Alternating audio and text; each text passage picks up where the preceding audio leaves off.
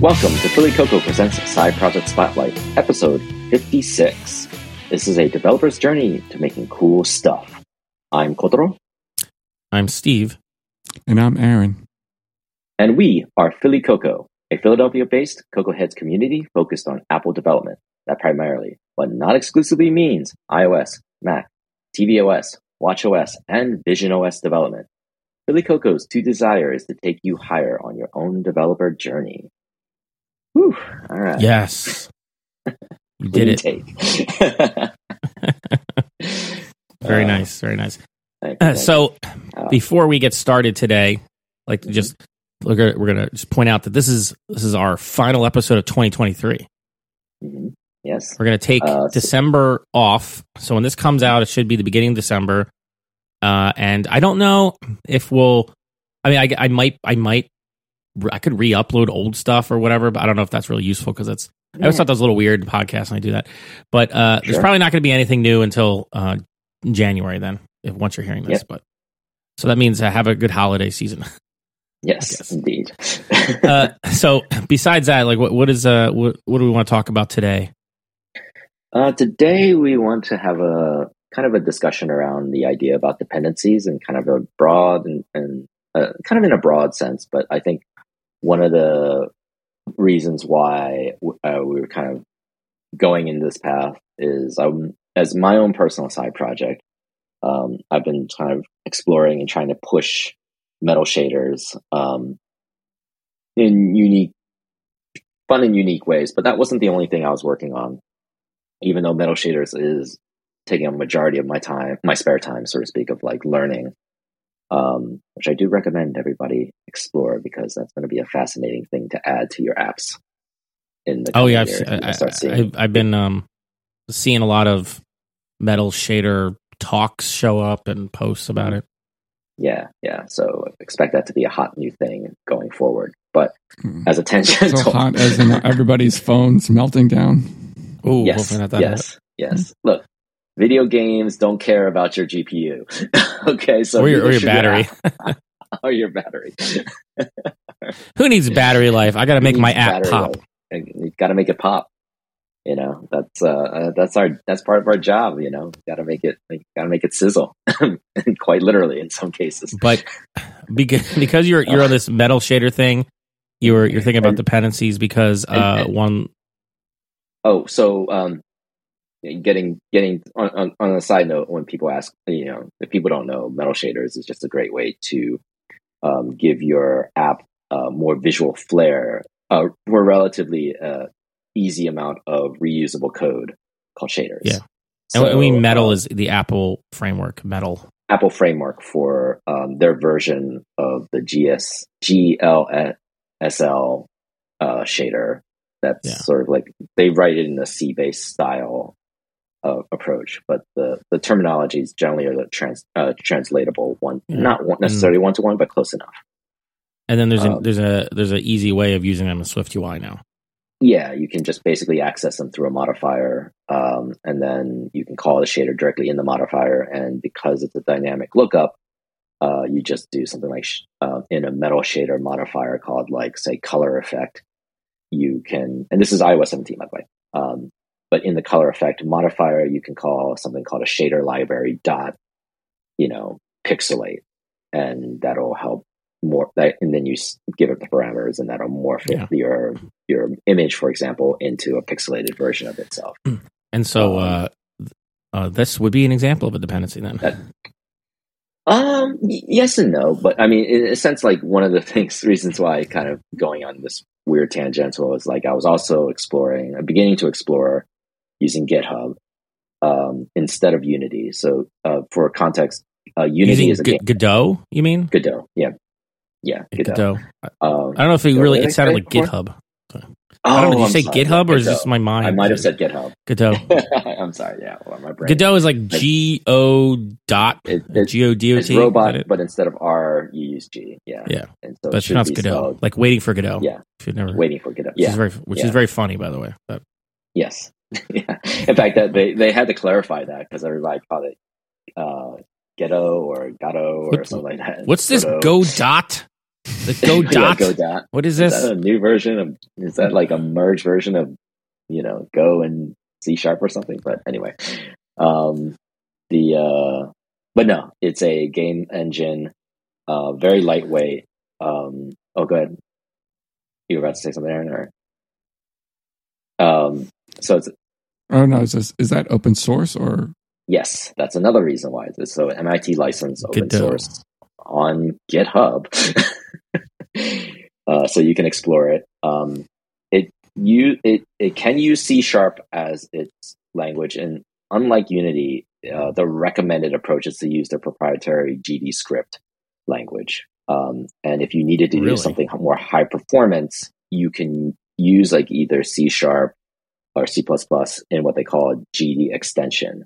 So you can kind of extend, if you need to do something, something a little more high performance, you can kind of extend your game that way versus like being so dependent. So because I think their issue fundamentally comes around the garbage collection component of it, and so you're stuck with those momentary pauses that can happen in the most inopportune times, and there's no control of when that happens. Yeah. So that was the fundamental reason why there's certain, but they do allow you to use .NET if you wanted to, so you can use C# if you wanted to. And so the reason you were trying out Godot is so that you had an alternative to Unity because of the recent, I don't know, I think we talked about before, the recent the fiasco Unity drama. There's been a lot of drama lately in the tech world. A lot of company structure drama and business model drama. Oh geez, how many can we name? There's the crypto drama with SBF. There's the AI drama with OpenAI, and this drama here with Unity. So to summarize, basically, Unity in some genius wisdom decided they were going to change the terms of service to being instead of allowing for you to be able to install the runtime, to as many devices as you want, they're going to charge a certain amount, like a couple cents per download, right? And so how would they be able to track that? And not only that, right? That would be fine, right? Who cares? All right, it's your business model. Do what you want. But they were going to say, and this terms of service is actually what do they call that? Retroactively applied? It was retroactively applied to past versions. So how would you calculate that? Even if you wanted to and so they're going after the Genshin impacts or the sort of free to play games. Yeah, so there was a whole thing. I don't think we want to get too much in the weeds about any of these particular dramas, but the point is there was a lot of drama about Unity changing its business model that would affect a lot of indie game developers, especially, right? And so it was probably close to more middle-sized game developers. Yeah, so it was drama about how they were changing the business model. And it's like, okay, so if you're in a situation where, and when we talk about dependencies, there's different ways we can look at it. But we're talking about mainly like dependencies as in third-party platforms or libraries that you don't control, you didn't write, but that are required for your software application to work. And something like Unity is an example of a platform where you would have to rewrite your entire game, mostly, if you had to switch, depending on... Yes. And so you're looking at Godot as an alternative to build on Azure platform, or is Godot Unity compatible? Could you use Unity and then switch to Godot? No, you're just looking at it as an alternative platform because it's open source. I have seen people who were able to convert their project, which ironically is really huge, to Godot in relatively short time, but it's a lot of work. There's no question. I guess it depends on how much of the things you've written in their proprietary scripting language versus regular C#. Right. If it's regular C#, it's not terrible. If you decide you're going to convert a lot of that stuff to GD script, which is their proprietary language, you're going to run into you might run into a little more issues. Now, GD script is like a Python-based language, so your mileage may vary based on your experience with Python. So just to keep some structure to this,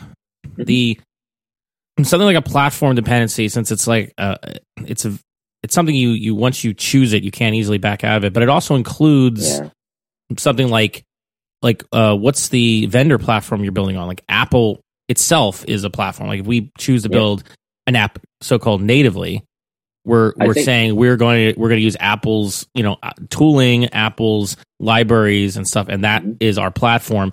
And if Apple change things out from under us, then we have to adapt as well. Which has happened, but I think which happens, and that's sort of the contract, the deal with the devil, as you would say, that you make. So full well, like, okay, like I'm going in there. You're not going in, particularly in the Apple platform, you're not going in blind. You should be going in blind saying like, oh, like I have no control over, like, say, PencilKit. I would love it that I could like add some kind of flood-filled, component to it. But, that's something I would have to build out myself, or we couldn't have like the open source community expand on that framework. Like we're dependent on Apple to fix those bugs or those feature or add those features. Right. And you can't get around having dependencies. So we're not saying, we're not trying to say they're bad or anything. It's just, there's different kinds. And the platform one is like the first one you're going to pick as a developer of anything. I mean, that includes hardware too. Like if you want to make something for iPhones, well, I mean, like it's easy. You may not think about it as a dependency, but you're saying that I'm choosing a particular hardware that has particular features. I'm picking a particular vendor. And then if you choose to build it natively, then you're saying I'm going to use Apple as my my primary set of dependencies. You don't have to. Like there are other ways of building things on the iPhones, but they all ultimately depend on Apple at like underneath. To some degree, they have to rely upon Apple provided or vendor provided APIs in order to build something, even if you use something on this like cross platform, because you eventually have to like get through the build chain. Yeah, I mean, I see a lot of companies that will build, like Figma or what was that one built in Rust? I forgot that on the core engine side. Was that Figma? Or I thought that was C++ that they built the core engine part of it in that platform. But then like they used like WebAssembly or something to like flesh that out. I mean, I could be I'm talking completely out my butt, but there's some platforms. I mean, I'm sure like applications like Procreate or something do something much more low level to get as much performance juice out of it. But then that becomes their secret sauce to say that's why it's hard to replicate, right?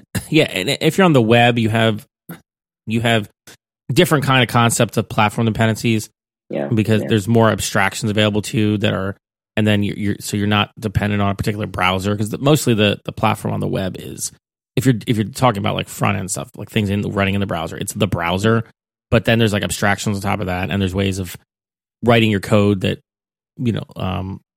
so that they're not dependent on like being dependent on Safari or Chrome or something. Although most things on the web do that all the time. Yeah. Oh, only works on Chrome. Yeah, I know. I was like, I mean, technically you could build things right now. Yeah, we're on Chrome right now because it only works on Chrome properly. So it's like even on the web, which is considered the space where you can have the least platform lock-in, you still have platform lock-in.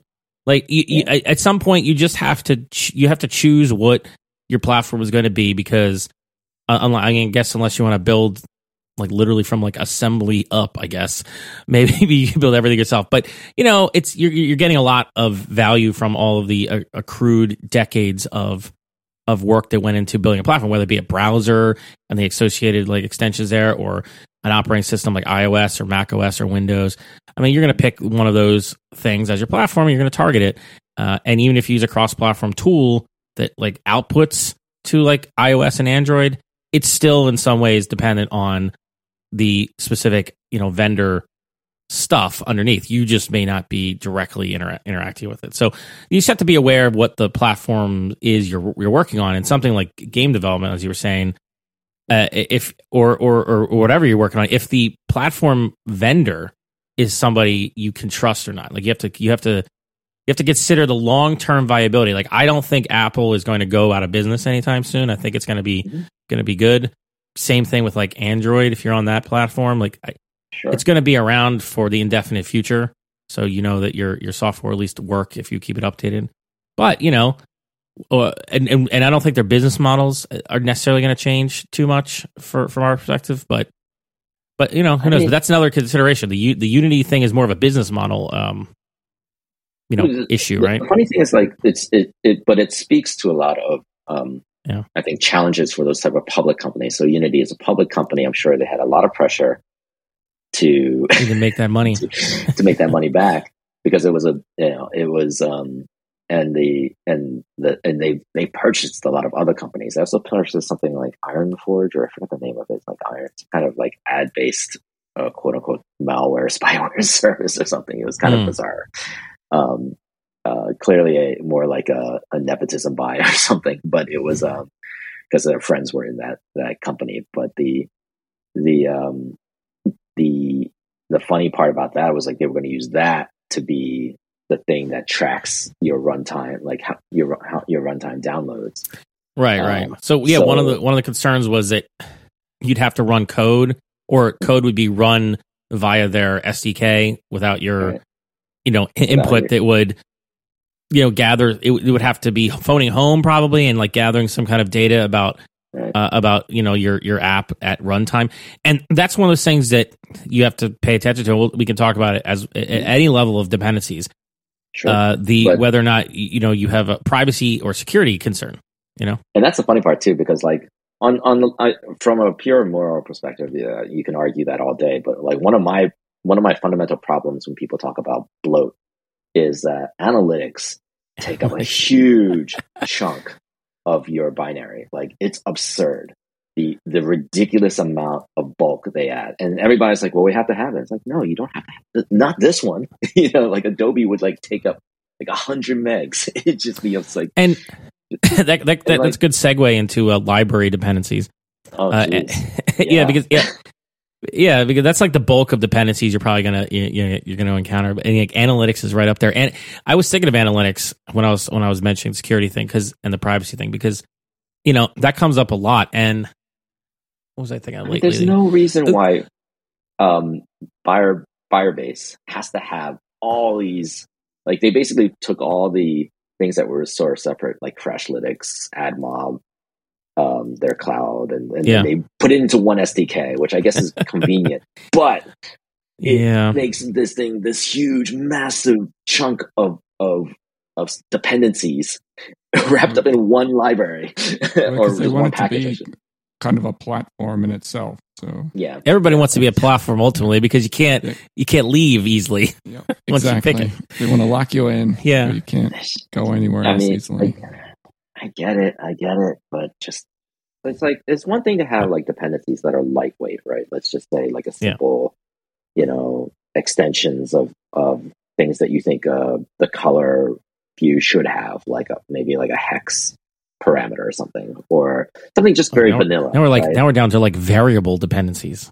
Well, I'm just saying as a simple example, but like in terms of like, or like if I wanted to, or like convenience functions, right, or something of that nature, or even like the Swift algorithms is a good example of like adding some extensions that allow you to do much more functional style or more concrete styles of algorithmic function calculations. The thing that I hate, or not hate is a strong word, I dislike is you don't hate anything. I try not to. I try to like. Nice. I save hate for like really, really, really dastardly things. Yeah. I kind of want to like separate the two. The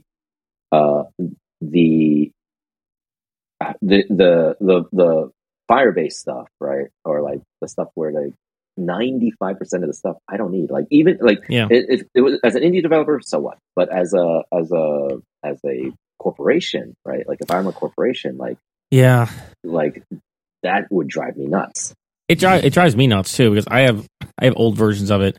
I think I need to upgrade from CocoaPods on one project, and it's like last time I tried to do that, it broke everything, and it's like, oh. Right. Well, that's another thing for dependencies. What you're using to manage dependencies. That's like the mother of all dependencies. I mean, if we're going back to like sort of the platform one, I always think about like companies that buy companies that buy companies. Right?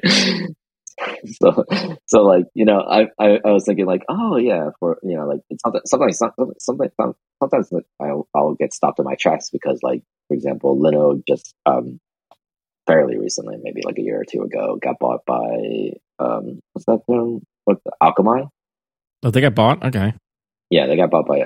I don't know if they're still Linode by name, but I know like because they bought by Akamai, I'm like, oh, I should wait till that settles down, right? So that like affects my, my buying decision or like experimental decision, because like I want to see how it shakes out to this new product or this new version.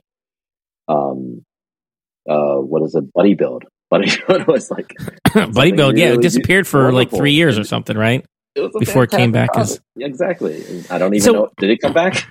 Come back? Yeah. Like, well, no, it came back right? as it's the library dependencies and tool dependencies kind of are, in my mind, a blurry line.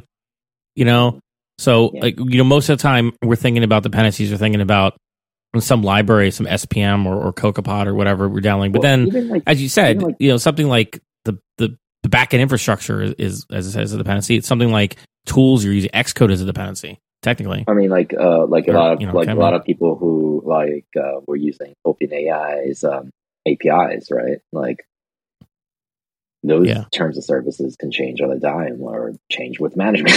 Who knows? Right? same way I thought about Unity in that sense of like the sort of like this existential crisis, not necessarily, that I'm making a game at the moment, but if I'm thinking about long term, like, can I trust this company to be around and not like screw with my my budget or my expectation of what my budget should be?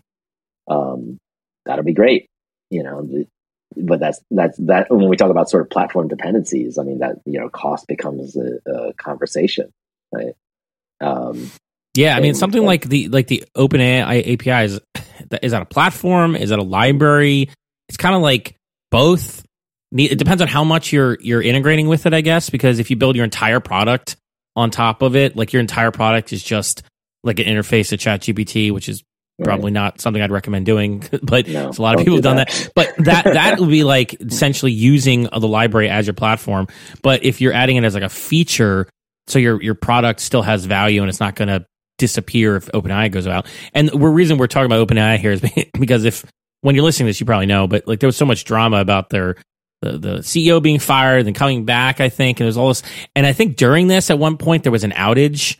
And so it's just like if you're dependent on some vendor or some startup, especially, which is what OpenAI is, right? It's a startup technically. So even though Microsoft like invests a lot, but it's like you're gambling there. And if it goes down, what are you going to do? And how much of your product is going to be affected by that? Is it one tab on your app, or is it like your entire product now is not usable by anybody? I mean, that's like is there an alternative? I mean, I don't even know what you would do as an alternative to if you were integrating with OpenAI, because it's all still very new and proprietary. There isn't. Are there any? What are the? There are other companies, but I don't know. I see. I mean, there's a lot of places that use the GPT model. Like, I mean, I think there's Azure services you can buy. They use the OpenAI stuff, so I don't know if they're like dependent on their servers. I think they run them on I think Microsoft runs the model on their own servers, but stuff like that comes up. But I don't know how like one-to-one interchangeable any of that stuff is, because I haven't looked deeply at the APIs that you can access, and they keep changing them. Like this, as we talked about last time. Does Google expose theirs or Bard? Bard. Or is that they have something. Beta? I don't know. I haven't looked at Bard recently, but I mean everybody's going to be providing some API. But it's like, are they all going to? I don't think they're all providing the same API. You know how like you can get S3 and you can get Backblaze version of the S3 API. Like everybody kind of standardized on an API. Yeah. I don't know. I don't think we're there yet. I don't know if we're there yet for the these language models, right? These various systems, and something like OpenAI said they were going to do, which was they call them GPTs, which is like little customized models. Like I don't know. It's like I don't know how easy it is. So this is probably a dumb question, but are those models downloadable, like localized, in the sense that you can take the model and then run them on your own devices, or not that I'm aware of. No, not that I'm aware of. However, this kind of leads into like how do you manage all this chaos? So you have like platforms, you have libraries and stuff, and like how do you manage that so that if OpenAI goes down, you can like maybe switch to the Microsoft version of it or something, that's its own talk in itself. Well, the Microsoft was the money people, right, for OpenAI. So I guess they would just buy them out. The weird corporate structure of OpenAI is its own podcast. I don't understand it fully.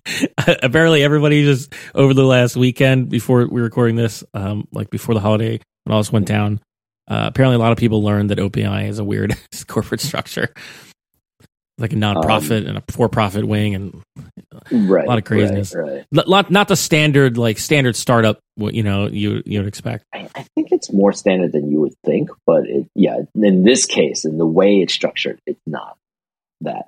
That part's not standard, particularly when you don't have proper stakeholders. But getting back to sort of like when we talk about litigating or managing platform dependencies, I guess we can kind of go down the list of like if it was a platform specific stuff, it's almost like you're sort of stuck, right? And at least maybe if you know what your alternatives are, or at least you know that there is a plan B, that should be enough. Like in my case, for game development, I know there are several plan Bs.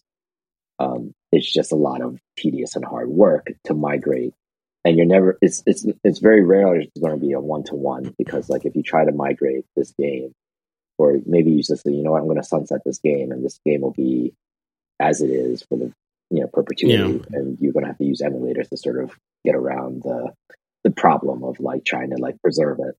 Emulators, because there's ways you can structure code we can talk about sure, helping you swap out dependencies, but there's also trade-offs in doing that kind of work, and it's still something like a game that's still not the same.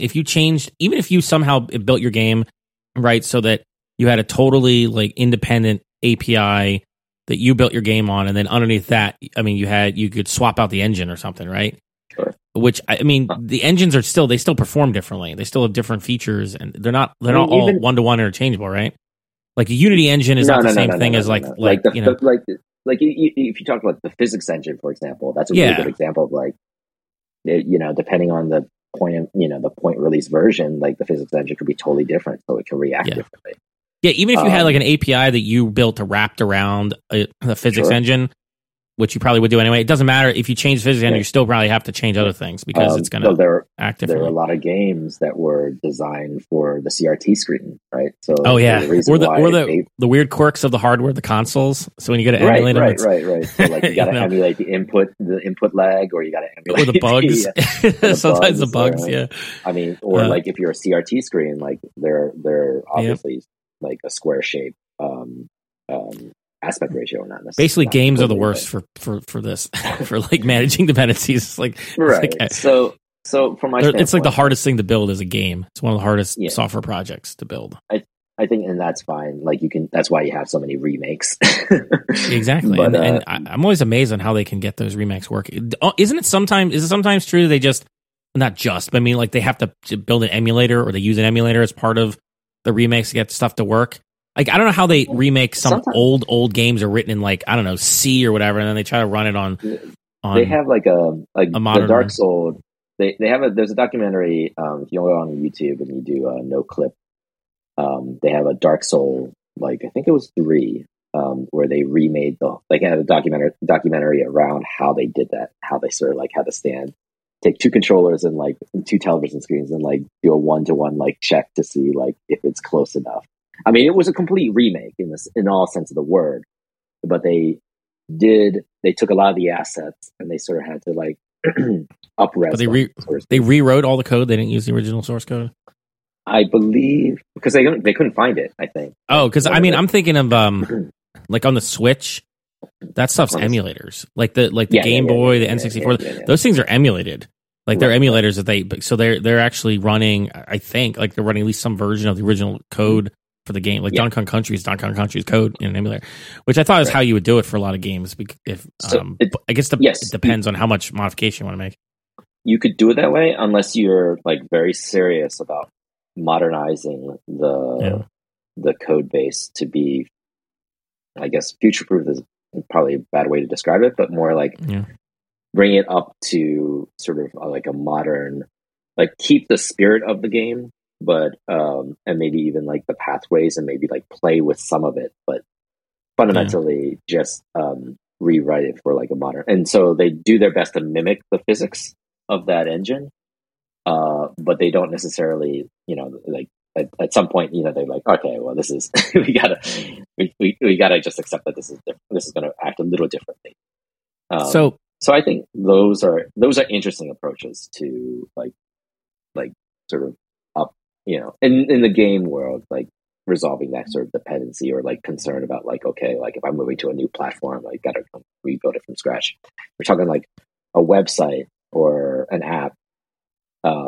Probably, you're basing it a lot on the in the apps world, we would probably base it a lot of on whatever the modern pig requires, right? Or suggests. Oh yeah. So going from skeuomorphism to flat to back to like a new morphism style. Yeah, but I mean so that's an example of platform dependency changes. And if you were using Apple's controls for things primarily, then when the change for iOS 7, for instance, happened, you got that new design language, quote unquote, for free, and all the controls that you were using in the standard way that Apple's APIs describe how to use them. It was the custom, really highly customized apps that had the hardest time navigating that time period, and since then, because if you had a highly skeuomorphic thing, as you said, something like a whole redesign of the operating system platform you're working on, like visually, means that you're going to have to update your app, and how much work that involves depends on a lot of factors. And in the case I remember the iOS 7 transition, it was just like, everything changed. But if you were using, like a standard table and stuff, then you got a lot of that for free, and it came down to how much you were customizing stuff. And so then that kind of leads into how do you kind of deal with dependencies in your app? Like there's lots of different techniques, right? And we can't go into all of them or too much of the weeds, but we are a developer podcast, so I figured we should talk a little bit about, like, a little bit more concretely how you do this in Swift, specifically in an iOS app. Let's like constrain it down here, and specifically, I'm like, if you have a library dependency, okay. And dependencies can also be things you build, like yourself, that you're going to use in your app or in multiple apps. But if you're going to have a design your software so that you can control dependency, like what are the ways you want to control a dependency so that you can manage the change when you want to change things. So I think one of them is the big obvious one that comes to mind is protocol oriented programming, the crusty talk, if you're from WWC years ago. Protocols are in Swift. They're not exactly the same as interfaces are in other languages, but if you've never done Swift and you've done C# or Java or something, you kind of think of an interface. It's a schematic. It defines here the properties and the functions for this protocol, and then you conform to the protocol with an actual concrete type where you have to implement whatever was listed in the protocol, and you can conform it in exactly one way. So like you can't have a type conform to a protocol multiple times. And then you can have multiple types conform to the protocol in different ways, but not within one type. So you do it that way, and that way you could have a dependency like on what's a good example of a dependency you would be creating a protocol around. I mean, there's lots of built-in protocols, but I mean like I'm trying to be like more like something that's third party that you would use this technique for. Database access is a common one. Network kind of access is a common one for sure. Trying to remember. So one of the things, like if you're doing like a theme, I'm trying to do themes. I saw a good talk on themes last night. Okay, so how do you deal with themes? Oh, yeah, I saw a good talk about this last night from Pragma. You could technically enforce a protocol around certain properties around the theme, for either a button or a label, for example. It can have the same protocol based on a certain theme or certain parameters around the theme. Yeah, so in the talk I saw on Pragma, they I think it was Pragma conference, I think it's what it's called. They had token based design. So they had in Figma, they started in Figma and they made your base color. Mm-hmm. Then you would make the design that would be like the base tokens. Then you had the design. Just an example. Then a design token would be So the base color would be like some yellow color. It would probably be called something like like like base yellow or something, Vendor yellow. But then the token you actually use in your app or whatever would probably be called like accent color or something. And then so that way accent color could refer to any specific color. You know what I mean? So in Figma you start with the base, and then you start with those base colors, and you start create these tokens that are named whatever makes sense to you. So, but then you would have like a button would be one of the tokens, right? And then like a button, like color for the button, or a text to put on the button, whatever. So you'd have these different tokens. But the way they implement on Swift is protocols. So you'd have a protocol that would be like for colors, and there'd be a protocol for like I think like buttons, and that would be. Inside there would be colors. So the thing you could do with protocols, you can kind of wait, are they grouped together? So you have like a protocol button and color, or is it nested? They're using a form of atomic design. If you ever read, I think his name Brad Frost, is that his name? Brad Frost. You ever looked at atomic design? You start with the way it's described in that book is like atoms and molecules and like life forms. I don't know. It gets a little weird, but it's basically you start with a few base level things that are just in their case things that are numbers. So a color can be represented by a series of numbers, an animation, like these very base level things, and then you start building up from there. And like a button could be one of these tokens. So you have like a primary button color you use for things would be like a token, a primary button color. So then in your Swift, you can get this data. You can do it manually, or you can get it as like a JSON file from some API or whatever, and then use Codable to grab it. But the way they had set up was a protocol, so that way, that way you could swap it out. You could have multiple implementations of that protocol. A simple example would be, say you had a color protocol. Okay, and the color protocol had variables for like primary color, secondary color, text color, shadow color, etc., like that. Okay, and then you have a default implementation that has those colors. If you wanted to have a different theme, like a holiday theme or something, then you would create a type called like holiday theme that would conform to the color protocol, right? And then you'd have different values for each one of those colors in there. And then everywhere in your application where you wanted to use this color theming type, you would, instead of bringing in a specific type, you'd bring in the protocol. So at the like initializer of your view, you would have as a dependency it would take in would be something like theme, and then the type of the theme would be the color protocol. And then what you could pass into is either holiday theme or standard theme, and those would be the names of two concrete types that conform to the protocol. And so that's a way that you can decouple your dependencies from where you're using them in your app, so that if you change something, you can not have to rewrite everything in your application. That's like a very basic example. And the example I saw, and I'll find the link again for this Pragma talk, because I'm not really explaining it well because I watched it like 1 a.m. last night. But it was an excellent talk about, and it was had a designer and a programmer involved, so you got to see both sides of it, from like the Figma side to how you actually implement it in code on the Swift side. And it was all about protocols. It was like a struct. It was like protocols, and then you'd have like you have a struct, and then you'd have it went actually multiple levels. I think they went 3 levels deep with the protocols. You don't have to. And in my trivial example I just said there's just one protocol, but you can have like a protocol that has like a variable in the protocol that is also another protocol. So then you can nest them when you implement them, and that's what they did to break it up. But protocol-oriented programming is the de facto way of handling dependencies in Swift. You can, and there's another cool technique I saw. I mean, it's not really new or anything, but you can use if you have multiple dependencies that you need to put into something, you can the one technique I saw was use a type alias, and then the type alias, and then you combine the protocol names with an what is that symbol called? The and symbol. I don't remember what the actual typographic name is called. The is it and the at? not at symbol, the and symbol. Ampersand? Is it ampersand? Yeah, the and.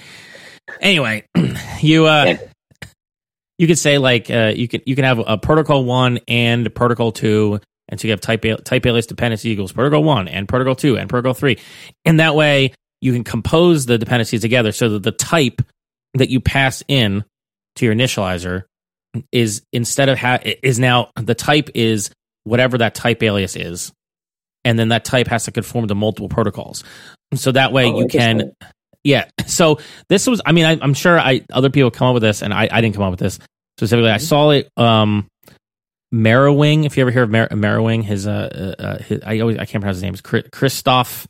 I hope you post these links in our I'll post the links. I'll post the links in here. I cannot pronounce his name. Christoph Zablocki. I can't pronounce his name. I'm sorry. Marrowing on X and everywhere. He's kind of famous in the community. Did a lot of TCA stuff. He had he talked about his blog years ago about doing protocol composition for dependency injection, and that's what he did. And so he basically standardized on one type alias name. It looked like it says like dependencies. So everywhere in the app, it would. So everywhere in the app, your initializer would just have the one dependencies type to bring in, but the actual value of that dependencies could be changed depending on the where what it actually needed. Something like that. So that's another way of using protocols. That's why protocols are powerful, but they have their own downsides too. In scenarios where you might want to have multiple conformances, for instance, you can't do that. Like if you want, like the theme one is another good example. If you can't have like a type. Well, actually, it's a really good example. I saw an NS screencast video about this when I was doing the research for this talk. If you wanted to do like a codable, and they were talking about codable. If you wanted to say have one type, your struct, which represents like a user, okay, has a name, whatever. And so now when you do a get request to the API, you use the entire thing, normal codable thing. You get the whole thing. But what if you want to do a patch and you don't need to send back all the fields? What if you only need to send back a patch of the name? Now, how do you implement that with codable? Traditionally, you have to have a whole new type.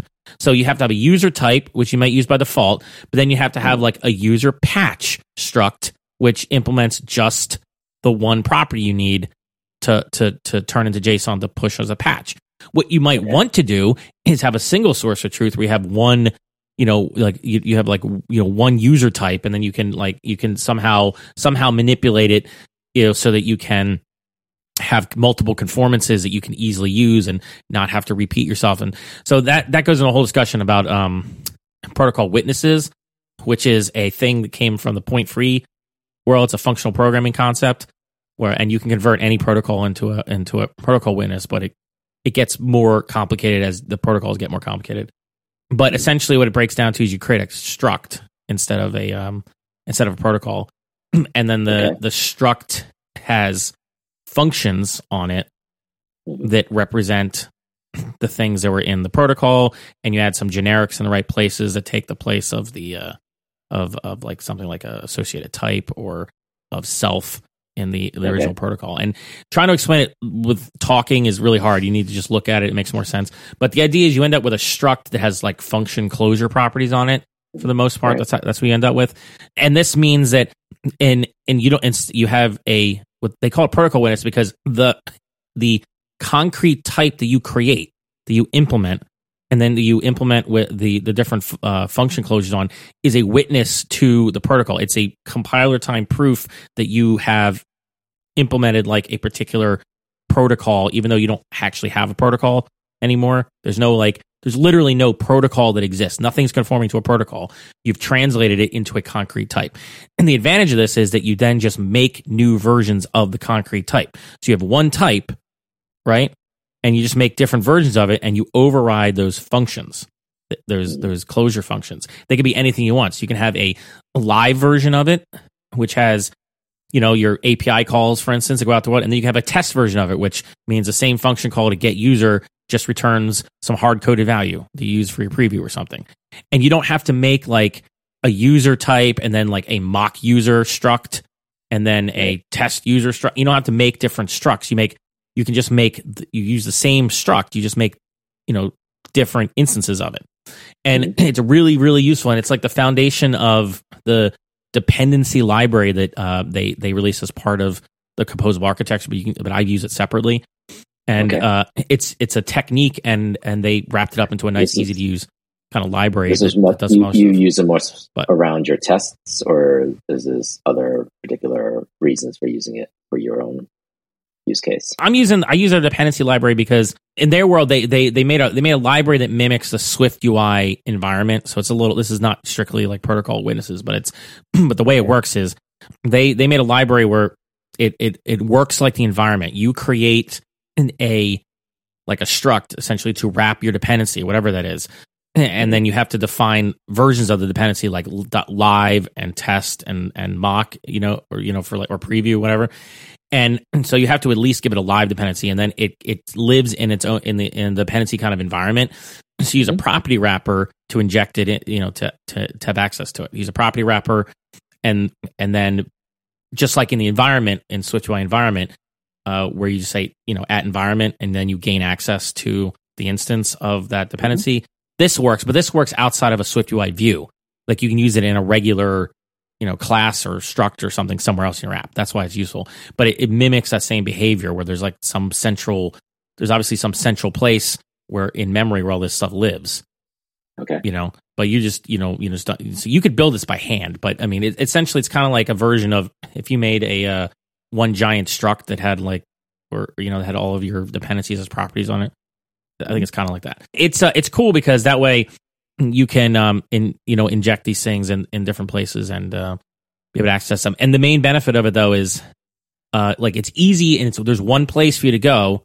There's one single source of truth, because it's kind of like a protocol witness style where you build your dependency as a series of function closures, right? Not as a protocol that you're conforming to. You don't conform to your protocol. You wrap it with these function closures. So then I can override whatever you want for test and for previews and whatever. And so that's kind of why it's kind of in the protocol witness space, I think. And it's useful. If you've never done looked at protocol witness stuff, there's a lot of it's gonna take me a while to get all these links together for this one. I'll put links in for the protocol witness stuff from Point Free, NS Screencast. I didn't even know they had this. The NS Screencast, I think a year ago. They had again. It all ties back to Point Free. I feel like this should be a nice little demo for our Billy Coco Heads meeting. Okay, that's a good point. I should make a demo. I should make a demo of something. Something really simple. It just shows how to translate between the two and what it means. Yeah, that's a good point. So because that's another way. But if it's before December 14th, you can come to the meetup then and watch Steve. Yeah, this will be out. This will be out. I'm gonna have to do a demo. This will be out before December 14th. Yes. Perfect. This will be out. If you're listening to this when it's released, it's going to be released December 4th, I think. Yeah. So yeah. Perfect. But anyway, the point was, I guess all that rambling was, you essentially need to find a way when you have dependencies in your app to wrap them in some way so that you have an abstraction, like an interface, a protocol witness, something where it's you're centralizing your dependencies. You can control it in one place. You can swap them out potentially. It depends on how far you want to get down the rabbit hole. One common thing that comes up with management is something like Swift data or core data. It's do you build an entire abstraction around that? So, or do you just use Apple provided, tooling like query or fetch request wrapper? That's a good question. I mean, in Swift UI, it's even more. It's a challenging point where you have to it's just easier just to get use their property wrappers and just get straight. You can't test stuff that way though. Tests. Well, a lot of the stuff. The TCA stuff. I mean, the composable architecture stuff that I've been really looking into and playing around with. Sure. A lot of the impetus for that is so that you can test things, and testing things is very important. We've talked about it before. It is important to write tests at least some of the time. we're not going to go into like a religious war about like TDD or something, but it's like, everybody writes at least some tests for some things. It depends on your specific situation, but you got to test things some way. Okay, let me put it this way: you have to test things in some way. Whether or not you're writing unit tests is different.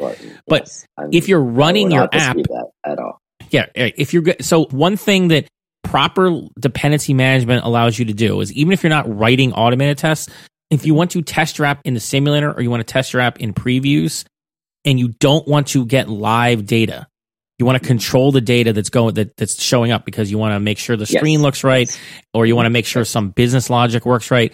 Like, you need some way of doing that, and in order to do that, you need to have some abstraction that lets you change the behavior of the dependency without changing the call sites when you use a dependency. So that's why I use, like, a protocol does that. A protocol witness can do that once you understand that concept. And like, that's what the idea of various techniques of wrapping dependencies. You say, like, you'll create your own type, and inside that type, it actually uses like the more concrete dependency, but then your code depends on your own type. Like, they're all just variations on a theme of saying, like, I wrote a type that I can control that defines an API contract, and then I'm using something else, like I'm using core data, I'm using whatever, but you don't necessarily know that as a call at the call site. And it's important because, especially in the era, I think, of Swift previews, I found I've had a lot of struggle trying to write stuff that is testable and like that works in previews, that doesn't require you to go live. Like, if you do, and I think basically you need to build everything in SwiftUI with like view models, essentially is the primary way of dealing with this. But you need to have a way of injecting that into a preview, because a preview is like, just to remind people, if previews are 100% your control. It's like you have to build up the entire environment. So it doesn't matter if you're 3 levels deep in your app and you're depending on the environment stuff that you injected up at the top. It's not there in that preview. You have to inject it into that preview. Do everything that was maybe done for you up the whole stack in order for it to work. Particularly when you're talking about like a core data database that you have to sort of inject the data model in the database before you set the preview. So that's where this that's one way. That is a way of doing it. Yeah, dealing. Yeah, it's not great. With Swift data, you have to like a test context. Yeah. So. But I mean, it is at least with Swift data and core data, you can basically just make dummy data like that's what you end up doing. And like, you can make either a dummy database literally and load a different database, or you can make like an in-memory store that you just build up some other way, and then you can just inject that in this. And because they use like they use like a protocol or something. I think that's how it's in there, right? Is it like a protocol? So everything's a protocol from Apple makes. Everything's a freaking protocol.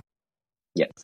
I guess the one of the interesting things that I know I've done in the past, particularly, or errors I've made in the past, I should say, is be too dependent on third-party libraries regardless of the code. So in the sense of like, if I have a UI form, like I think I used like Excel form, but it was such a buggy library that like I had to go in and like fork my own version of it and like modify that because it was the group wasn't particularly responsive for my particular needs. They already had tons of bugs for other Excel form. Yeah, that was an old library. I don't even Objective C. That's how old it was. I don't even know what that is, but it was it. Yeah, it was meant to be an easy way to like construct form-based UI. Because form-based UI is crazy. Yeah, people think it's easy. It's not. The proliferation of code for any given form is nuts. Everybody wants better form code. Forms are so hard. Like they're just so tedious. They're so people. The one of the things that they don't like doing is like, I swear designers are the worst in this regard of like saying, I want to go into a detail view. Like anytime you have a long list of items, they want to get that. They want it to get it resolved in the same view. So if you want to type some long form text, they want to do it inside the form, not move you into a detail, like a very specific detailed view. So they want inline, all the space in the world. They Yeah. want it inline, and I'm just like, guys, just give up on that dream. Like,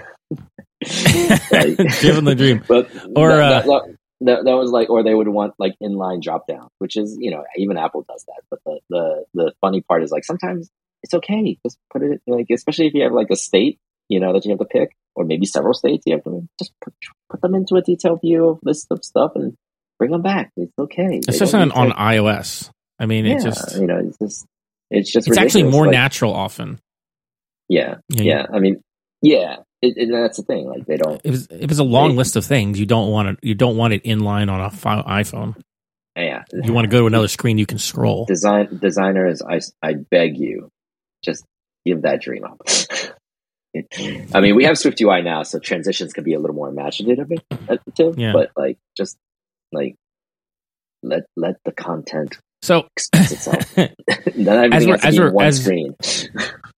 Yeah, as we're wrapping up, I think this is a good point that you're making about, don't be too dependent on a particular thing, or in your case, I guess fork it if you have to.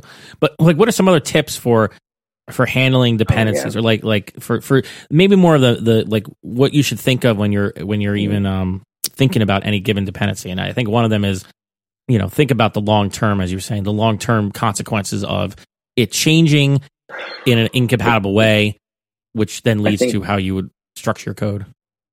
Yeah, I mean, if your moat is dependent on a third-party backend, so like I go back to like Dividend Calc, the app is great until the backend decided to because it was a startup. It was IEX Cloud, really wonderful service, great APIs. I thought it was a fantastic deal at like $100 a year, really, at that time.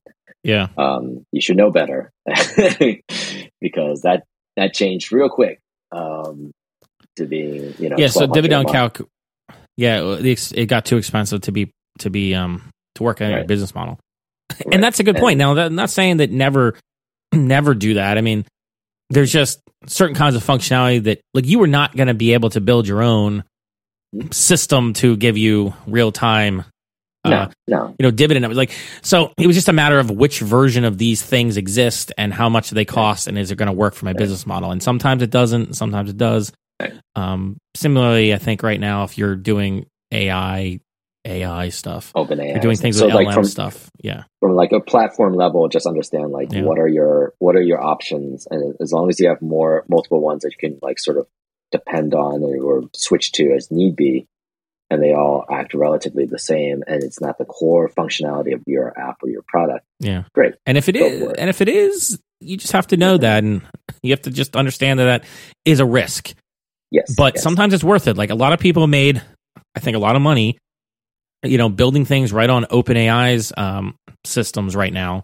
In these, they jumped on that wave of excitement and built some apps, and that are essentially just using ChatGPT or something, and they're making money. Like, I've seen a bunch of examples of things that actually are a little more clever than just using ChatGPT, but they're using those services to do things that are then they're charging for, and they're making money. So, but they're completely dependent on OpenAI. I doubt you would be able to easily switch to anything else right now. I don't know for sure, but I don't think there is like a direct one-to-one comparable service you can just switch to like easily. If OpenAI disappeared. So, but that's a risk. And besides the that's like a platform risk issue. So if we're talking I think third-party APIs like a pod file or anything like that, obviously if you can fork it or find a way to mirror it, that'd be great. And there are plenty of services out there. That's a good point. So we were talking about this before the show started about SPMs and CocoaPods and stuff. Having access to the source code or the binaries, if it's a binary based release, but you need to have a copy. Like, you cannot rely on the public GitHub repo for your production app. During development, that's fine, but you better figure out a way of saving them on your own system somewhere, because if they disappear 5 years down the road, or what are you going to do when you try to build your app? And your continuous integration systems, if you use them, which a lot of places do, they may not even be allowed to access like a public repo like that, especially in an enterprise environment. So you have to have some strategy, and there's different ways of doing this. I'm still looking into SPM. I saw that SPM there was a Swift evolution proposal that I think is actually implemented. It was called Package Manager Dependency Mirroring, where you could give it like another URL to grab it from. So I guess you could mirror from using your own version of GitHub, your GitLab, and mirror the Git repo to your own place, and then point and then set that up. That's one way. I've used Nexus a lot, and I don't think they support SPM, but I thought they do CocoaPods, and I know they do NuGet. But that's because like they all kind of like SPMs don't have a central index. Like there is an index, but there's not like an official one, right? Yeah. Like NuGet, there's like an official index, and as far as I know, right? Like there's an official place you can point stuff to. And so the way Nexus worked for like NuGet is you would proxy to the index so that when you wanted to get a package, you'd go through the Nexus server. The Nexus would then go up to the main index, copy it to itself, and then give you the dependency, essentially like that. Right. So that way you always had that version. Whatever version you use would automatically get mirrored. That, to me, is the ideal strategy. When I want a system where I point my tooling at it, and it just transparently and automatically saves the exact version I'm using. That's what I want. That's what Nexus does. They have an OSS version. I don't know how well it works for Apple Toolchain, but that's good. Mirroring the Git repo is another thing. Just copying it into your repository is also something you can do, which I've done with CocoaPods, especially because there was nothing else to do at the time I was using CocoaPods. So you do have to make sure you have some way of having access to those dependencies in the future, so you don't have a problem. I'm glad I did that with some old code, because like there's some dependencies I have that do not exist anymore. Like they're just, I don't think they exist anymore. I think they're gone. Right. So it's like good thing I have that code somewhere, so I could give you some. You know what? I know this is completely like off topic. There was just one thing I found that was really cool as part of this Swifty Stack course I bought. It was really good. I actually highly recommend it. It's done by Marrowing, that Christoph guy. He's not sponsoring this or anything. I don't know him. I just think it's a good course. Anyway, he has all these like tools in this course that I had not heard of before. And one of them, I think we actually talked about this in the past. I kind of vaguely remember this. We're like, how do you build a screen to do acknowledgments for all of your SPMs or CocoaPods? Well, guess what? There's like attribution. Attribution list or acknowledgments list. There's at least one project that was listed in the stuff that does this, called Eknolist. I don't know, right? Okay. And all it does is it automatically generates a table view. Essentially, it's like a SwiftUI view, which then just links to, shows all the licenses, and it grabs it from all of your pods. So it's like all automagical. And I'm like, that's perfect. I'm totally going to use this thing. I'm totally going to use this thing. But is that for just pods, or does it support SPM? It worked for SPMs and CocoaPods. Good. Both. That's because I think before I knew there was something for pods, but I didn't know if it existed for SPM yet. Yeah. So one of the things that he gives you in this course was a whole bunch of links to tools and stuff, and he shows you how to hook them up. He gives you like a template. So I was playing around with this template because I wanted to play around with Inject, which is one of his projects that he's built, which allows you to do live updating in the simulator. And because on the Slack we were talking about previews, and sometimes there's some issues with previews with stuff. So this was also one of the tools in that list. When I used his little template file you get as part of the course, I was like, what is this thing in here? I was like, oh my God. So I'll put the Acknowledge list. I'll put the Swifty Stack thing in here if you're interested. Again, he's not a sponsor or anything, and I don't know him, but I've already gotten value from his course here, so check it out. And so I guess we're over time. So Kotro is telling me we need to wrap up. So I guess we should wrap up. A little wave wrap it up, Steve. I know, because we're not. I keep acting like we're recording the video of this, and we're not. At the moment, we're not posting the video, so nope. We can do hand gestures. We can do hand gestures, and nobody will know. Aaron's pointing the middle finger. So hopefully this was enjoyable for everybody. Hopefully this was a useful episode. We always have a plan, We just never quite follow it exactly in our, our outline. We're winging it 90% of the time. But that's all we have for today. You can learn more about Philly Cocoa at phillycocoa.org. There you'll find links to our Slack group, meetup schedule, and contact info. If you're feeling generous, leave a review on Apple Podcasts, Spotify, or whatever your podcast platform of choice is, and share us with all your developer friends. And one more thing. Since we are taking a break this month, I am also taking a break from all the jokes. I just want to say I'm thankful for our time together that we always spend every other week. And I hope that everyone who listens to us gets to spend and enjoy their time with their friends and family. And please embrace that experience, because our time in this world is very short. And I just hope that you enjoy your time with your friends and family. So until next time, good luck on your own developer journey. We will cheer for you always. Who needs battery life? I got to make my app pop. You got to make it pop.